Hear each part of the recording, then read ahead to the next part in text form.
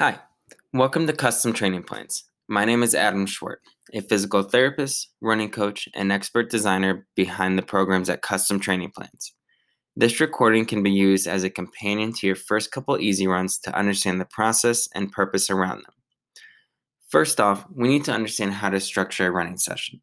The best way to think about this is to think of a bell curve, where the vertical axis represents intensity and the horizontal axis time. To start off with some very easy intensity, we'll look to start out with a 5 to 10 minute fitness walk. So much good comes from walking more, even for the experienced and very fit runner. So hear me out here. This 5 to 10 minute fitness walk is a time where the joints and muscles can start to loosen up. This becomes incredibly important for the runner who is right out of bed 5 minutes ago, or the runner who has been sitting at a desk all day and then is out the door for the run. For the latter, this walk is also a good time to de-stress from work before engaging in a more physically demanding activity. During this fitness walk, your heart rate will increase, aiding in a greater distribution of blood that will help perfuse the working tissues. You'll also get a lot more time in single leg stance, which is incredibly important to prime before running, as you're never on two legs. So I hope you can see there's a lot to gain by adding in a walk prior to your running. Now, still thinking about our bell curve, once done with the fitness walk, we'll up the intensity to start some easy running. For today, this is actually where the intensity will peak. Easy run should be done at a conversational pace. This literally means that it should be done at a pace where you can hold a conversation. How do you know if you're there? You do the talk test. Can you talk and hold a conversation? Yes or no? You'll notice at this pace that breathing is quite comfortable. It is not labored at all. If you're by yourself, instead of the talk test, you can use the nose test, which is also pretty simple and straightforward. Can you breathe through your nose only? Yes or no?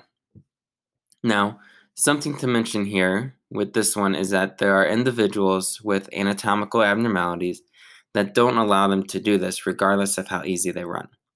If that's you, that's okay. You can still use the talk test. You might look a little crazy talking to yourself, but it's okay. With an understanding of the intensity and how to determine if you're truly running at the right level, let's touch on the hot and very controversial topic of running form. There are lots of arguments out there on running this way, that way, whichever way, but unfortunately, there is no support from scientific literature for these claims. Should you land with your forefoot or heel? While doing one over the other can bias some of the forces that go through the leg and thus change where injuries are occurring, the injury rates are ultimately the same. So, how should you strike the ground? In a manner that you're comfortable with. What about some of the other arguments out there? Run with a high knee drive, run with more of a pull, have a cadence of 180. The list goes on. They may all be relevant for a particular individual at a particular point in time, depending on injury history, goals, strength, and coordination.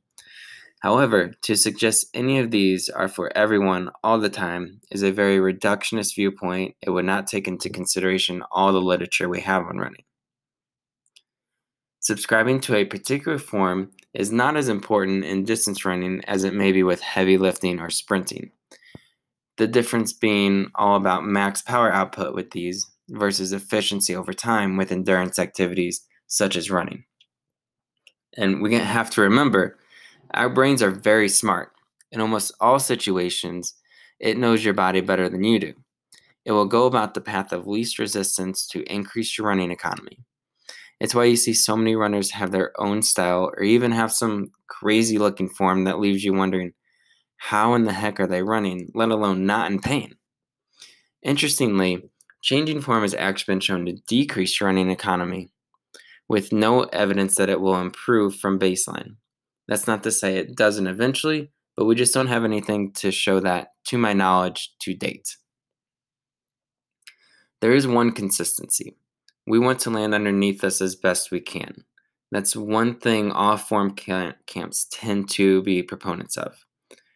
Doing so will minimize braking forces and facilitate a smoother stride. If you feel it best for you to work on form, I would shoot for that. But ultimately, the more you run, the more your body will fine tune the movement and become more efficient. So, however you run, keep at it. Efficiency will come in time. Now, why do we do all this easy running? You might think, if I want to be fast, shouldn't I be running fast? While there is some truth to this, the biggest adaptations we want in distance running happens at easy intensities.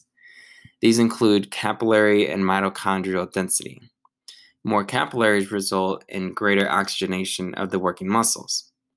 More mitochondria result in greater energy production and for longer. And those two together work in conjunction to help complement each other. Our harder efforts help these adaptations just work better. So consequently, without a good base of easy volume, there's a lower ceiling of how well harder efforts can run. And if we look at the elites in running, cycling, or cross-country skiing, we see the vast majority of their training is at a very low intensity, roughly 70 to 90% of their volume. That's a big chunk, and is why we have a bulk of your volume at easy intensity. Now, remember that bell curve? Yeah, we're still concerned with that even at the end of the run. So let's finish with a 5 to 10 minute fitness walk. Finishing with a walk helps to start down regulating that body, letting the body know the work is done. And as that heart rate decreases and blood flow normalizes towards resting levels, you will ultimately start to feel a little bit better as opposed to an abrupt stop to your training. So, now that we're done with that, congratulations, you finished your easy run. We hope you found this helpful in your progression towards your goal and reference it as needed. If you have any questions or concerns, please don't hesitate to reach out to the Custom Training Plans team. We'd be happy to help make this a great experience for you. Have fun and enjoy the miles.